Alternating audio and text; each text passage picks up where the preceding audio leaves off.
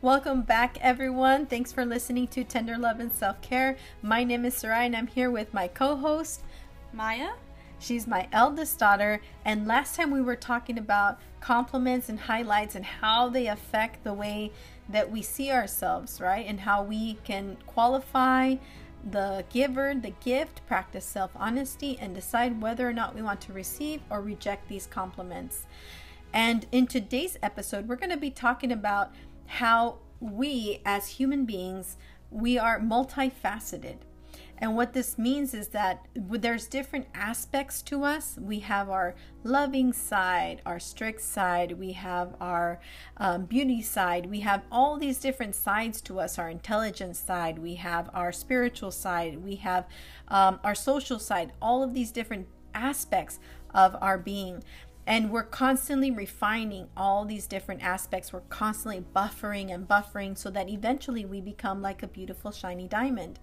And what ends up happening when we receive certain types of compliments from certain types of people, it does definitely begin to polish our diamond.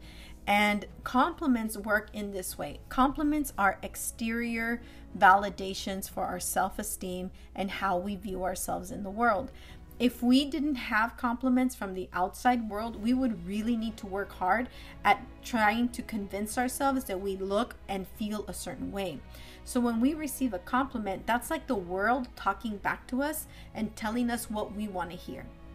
And we have to understand this from the point of view of a child and an adult, because compliments are always there. And it's so interesting. I see how it affects children. I have 4 of myself. Maya's my eldest, but we have 3 more. And I also see how it can also affect adults and how compliments can turn a normal relationship, like a co-worker relationship, into something that, if the person is married, is problematic. And so we really have to understand that our self-esteem and our self-image really needs to start with the self. That's why it's called self-esteem. It needs to start with us. That's why it's called positive self-image. It needs to start with us. And we need to stop relying so heavily on the exterior world to give us the compliments, to give us the belief that we have the right to feel a certain way about ourselves. That's so true. Yeah. It's almost stimulated from the environment. Yeah. And so what would you say would be one of the first things that compliments could influence us? Definitely your behavior, the way you treat yourself and you treat others. There have been multiple instances where I've seen people who have received a lot of compliments about their physical appearance, that once they receive all these compliments, they kind of almost get big-headed and very cold with other people that they are now believing is not as beautiful or as pretty as them, because they haven't received as many compliments about their physical appearance. And I think behavior has to do a huge part when it comes to a person's confidence, a person's self-image, a person's self-esteem. Just in general, it really affects them. And I've noticed as well, like when somebody is so accustomed to receiving compliments about their physique, like their physical appearance, the way they take care of themselves, do their makeup, it does sometimes create, not always, but I do see that it does create a sense of shallowness in the person, where they focus all of their time and attention, all of their money, their resources into making sure that that is always perfect, that they can't be, that they have to be flawless. There cannot be any imperfections in that. And they put so much stress and pressure on that one aspect of who they are that they ignore a big portion of who they really are, like how smart and kind they can be, how giving and generous they are. They forget about all those things because they're zooming in on this one area where other people are complimenting them. Yeah, and that can be really detrimental to a person, because if they're only focusing on one aspect of their diamond, all of the other part can start rotting. It can start, not functioning properly. And in these cases, if someone's only focusing on one part, for, in this example, their physique, how are they now being perceived from other people? How are they now going to be treated? What is their attitude like, their self-talk? If they only see themselves as beautiful when they're pretty, when they're dolled up, when they have nice clothing, when they have designer stuff, how do they feel when they're by themselves, in their bed, in their pajamas, with their hair messy, haven't washed? their hair, lazily in bed. How are they going to feel now when they're not dolled up? And that's really important when it comes to self-talk.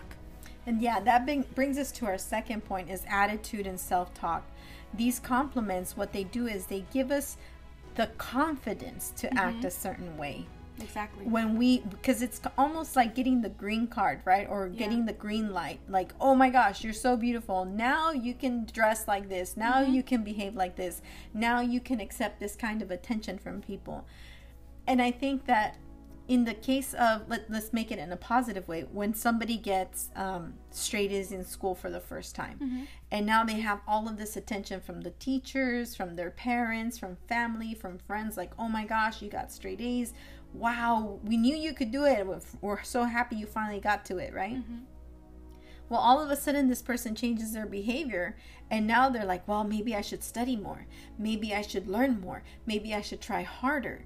And then they start trying harder. And making more goals for themselves. And here's the beautiful part when it comes to balance in life, is that anything good can become bad. Yeah.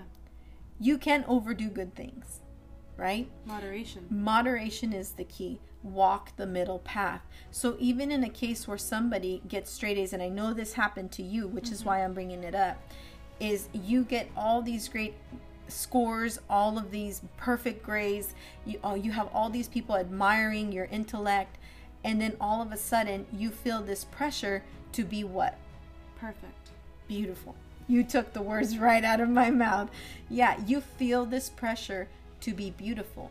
You can no longer have flaws because you will let all these people down. The expectations that others put on you, that even though they don't purposefully or consciously put it on you, you accept. Like we said in our previous episode, you are accepting that gift of perfection.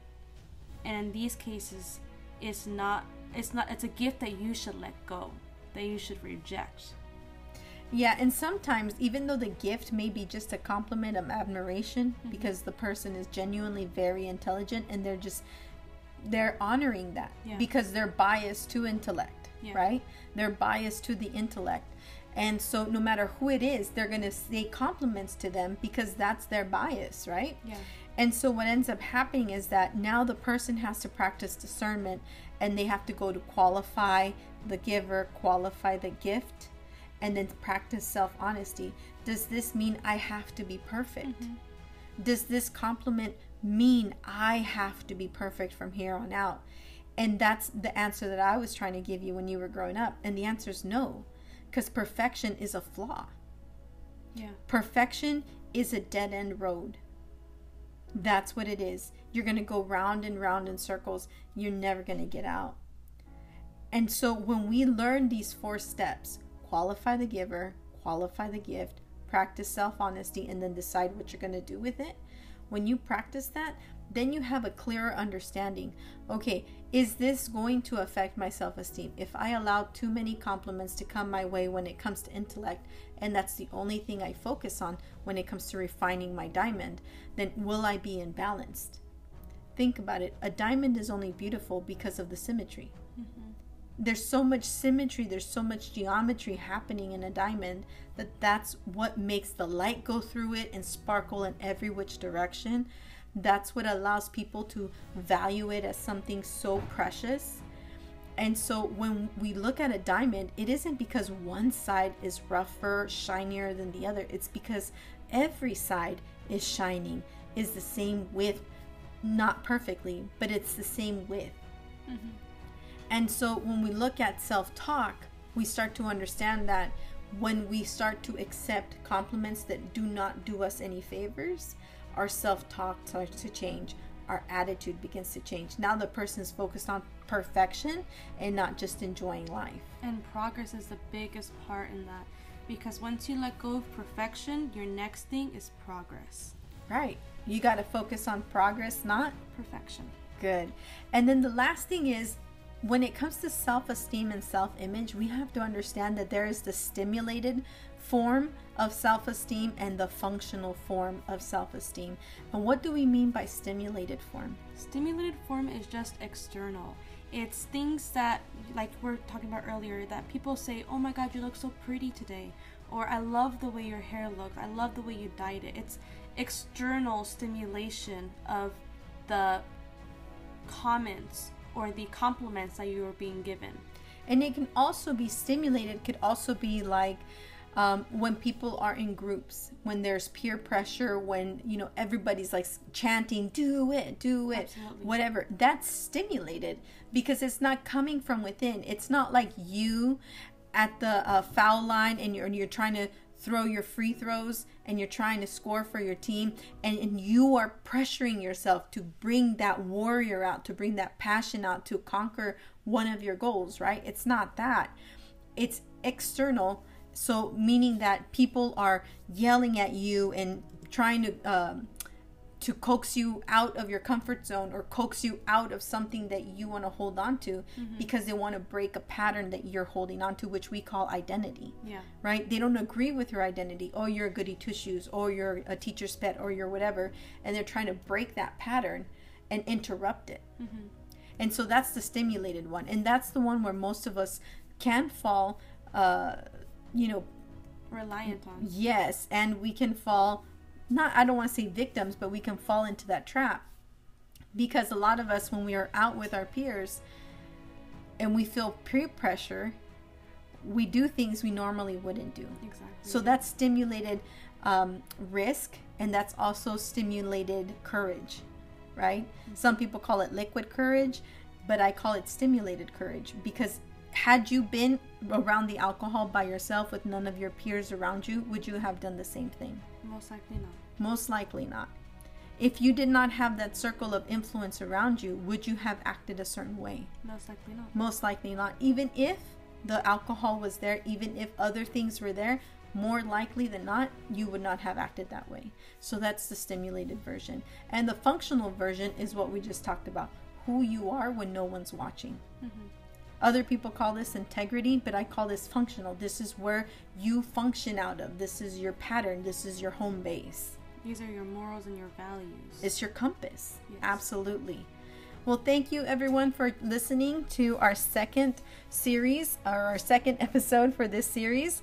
And if you'd like to hear more in how you can choose your own identity and reclaim it and own who you want to be, after you've gone through our 8-step process of qualifying the giver, qualifying the gift, also practicing self-honesty, deciding whether or not to receive or reject these gifts, the understanding how it's influencing your behavior, your attitude, your self-talk, even the way you dress, and then understanding also the stimulated and functional base of your attitude and your behavior.